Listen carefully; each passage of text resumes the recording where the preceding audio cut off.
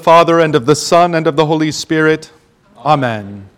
Who are these clothed in white robes, and from where have they come from? I said to him, Sir, you know. And he said to me, These are the ones coming out of the great tribulation. They have washed their robes and made them white in the blood of the Lamb. John saw into heaven, and what he saw there is every bit as real as what you see here.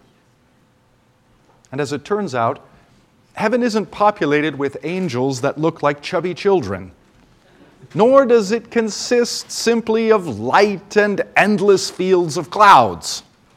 No, heaven isn't as tame as we've been led to believe. What John saw was the throne of God, surrounded by 24 other thrones. And all around this throne of God were strange and majestic beings. Beings that truly exist this very moment. Each one almost impossible to describe. Some with 2 wings, some with 6. Some with 1 face, some with 4. And some rather human-looking, while others not so much at all. And all of them together too numerous to count. Now picture yourself outside of that strange and wondrous heavenly circle. Then slowly you pass by these creatures, cautiously making your way through to the center of the circle, to the center of all things. What do you see? The throne of God, which itself is haloed, encircled in the full spectrum of colors, like some kind of otherworldly rainbow sphere. And before this throne, also at the center of all things, is a lamp of 7 flames and a lamb with 7 eyes and 7 horns. The great lamp is what allows you to see the Lamb. It signifies the 7-fold Spirit, the Holy Spirit, which enlightens and reveals to us the Lamb. When you look up at the 7 flames of this lamp, you will also then see the 7 eyes of the Lamb, for he is all-seeing, all-knowing, and upon his head are 7 horns, for he is exalted and all-powerful. And upon the body of this Lamb are great wounds, and yet he stands, a Lamb who has died and risen.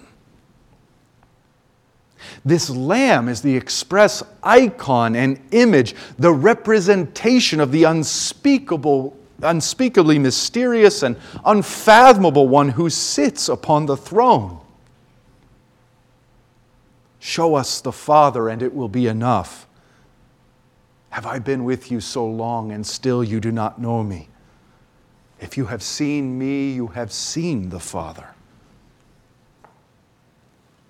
It's hard to describe, but this throne is so great, it appears as if the lamp and the Lamb and the one upon the throne are all upon the throne and in the midst of the throne, distinct and yet one. Now, how come all the near-death experience books and trips to heaven and back never mention these things? The one guy who actually went there tells us what it's like. It's like the grandest, strangest throne room you can imagine. And yet it's also something quite like a church sanctuary. What we would call the right-hand and left-hand kingdoms are there simply one. Now, zooming all the way back out and seeing that strange and innumerable crowd of heavenly beings, what John also comes to see are people. I looked, and behold, a great multitude that no one could number, from every nation, from all tribes and peoples and languages, standing before the Lamb, clothed in white robes, with palm branches in their hands. And that crowd of people, along with all the other majestic and exotic beings, angels, elders, immense living creatures, they all fall upon their faces before the throne, worshiping Father, Son, and Holy Spirit. Their worship can only be described as reverent, even liturgical. There are robes, and there's bowing and singing. There are thrones and an altar. There is a lamp and incense. So what does this mean for us Lutherans as we say that in divine service the Divine One comes to serve us, that heaven comes down to earth, that we here on earth have become partakers of this heavenly worship with angels and archangels and the whole company of heaven? John sees people coming and joining in the heavenly worship. And that's when he gets asked a question. Who are these people? Who are these clothed in white robes? And from where have they come? And John answers in the wisest possible way. He says, "Sir, you know. You tell me." And the elders said, "These are the ones coming out of the great tribulation. They have washed their robes and made them white in the blood of the Lamb." And now we see why that all-knowing, seven-eyed Lamb, that all-powerful, seven-horned Lamb who stands at the very center of heaven is covered in wounds. He was wounded for our transgressions. And it is His blood and His blood alone that cleanses us from all our sins. The blood of that Lamb is the very blood of God shed to cleanse us so that we may come into that great assembly and worship God without fear, holy and righteous in His sight. They have washed their robes, the elder says, and made them white in the blood of the Lamb. To be baptized is to be washed in the blood of the Lamb. To be baptized is to be given that white robe of perfect righteousness that covers all our nakedness and shame. But let's go back for just a moment to one thing that elder says. We've missed something important. These are the ones coming. Present tense, the elder says. One by one they are coming into heaven. One by one, they are joining that multitude of beings around the throne. Now, all throughout the book of Revelation, this world in which we live is described as tribulation and great tribulation. From conception to death, from first breath to last, from learning to ride a bike to no longer being able to walk, from dust and back to dust again, this is not life. In the tongue of heaven, this is tribulation. To come out of tribulation, whether it be the standard kind of tribulation or the great kind of tribulation, to come out of tribulation is simply to die. Though the elder doesn't use this language, it's precisely what he means. These are the ones who have died in faith. One by one they have washed their robes in the blood of the Lamb. One by one they are entering into heaven. One by one they are joining that great multitude that stands before the throne and before the Lamb.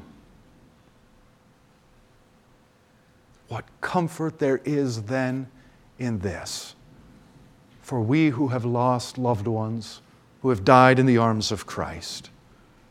Father, mother, spouse, sibling, child. Where are all those who die in the Lord? They are before the throne of God, the elder says. And he who sits on the throne shelters them with his presence. Nothing can harm them. For the Lamb in the midst of the throne is their shepherd. And what then does that mean for death? What then is death? Well, our culture treats death as if it's a non-event. After all, if life is essentially meaningless, then death too is meaningless. And because death has no meaning, well, we might as well turn it into a celebration of life or whatever else we might choose. Even the church has been affected by this. Once upon a time, the death of a Christian was a whole congregation event, whereas now it's mostly a private family affair. In general, we treat Christian death as if very little at all were happening. But here again, the words of that heavenly elder, these are the ones who are coming. What then is death but the telos of our lives? It is the decisive moment. Christian death is to pass through a portal and find oneself in the very reality that John describes. Christian death is to find oneself in the midst of that strange and majestic crowd of beings gathered around the lamp, the Lamb, and the one who sits upon the throne. In other words, there couldn't possibly be a bigger event than Christian death. So why do we modern Christians no longer live our lives in preparation for death? Why do we avoid talking about it? Why do we minimize it and its meaning? This is where we must hear the words of that elder and repent. Death isn't a non-event. It isn't to be ignored. Its meaning isn't to be minimized. Rather, we should see our whole lives as practicing and preparing for Christian death. After all, when we went into those baptismal waters, it was to practice death. It was to die and be buried with Christ and be raised with Him to walk in newness of life.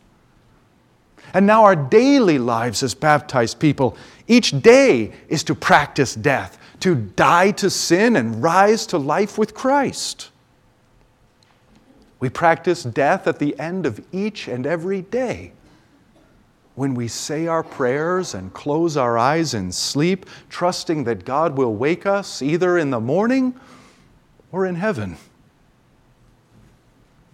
We go to the altar, to the Lord's table, every Sunday, as if going to the Lamb and to the throne. But then again, not as if, because the Lamb of God is truly here to cleanse us with His blood, pouring it out for us.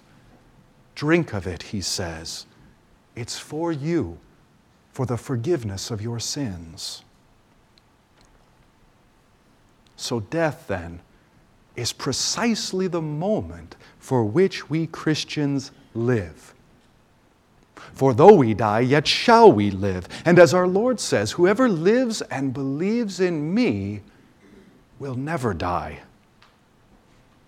We pass through death alive and find ourselves quite alive. In fact, alive like never before, as we too begin to experience all of heaven's joys and mysteries. And the greatest of all these, greatest by far, is simply this: we shall see God, and we shall know Him who loved us. In the name of the Father, and of the Son, and of the Holy Spirit. Amen. Please rise for the offertory.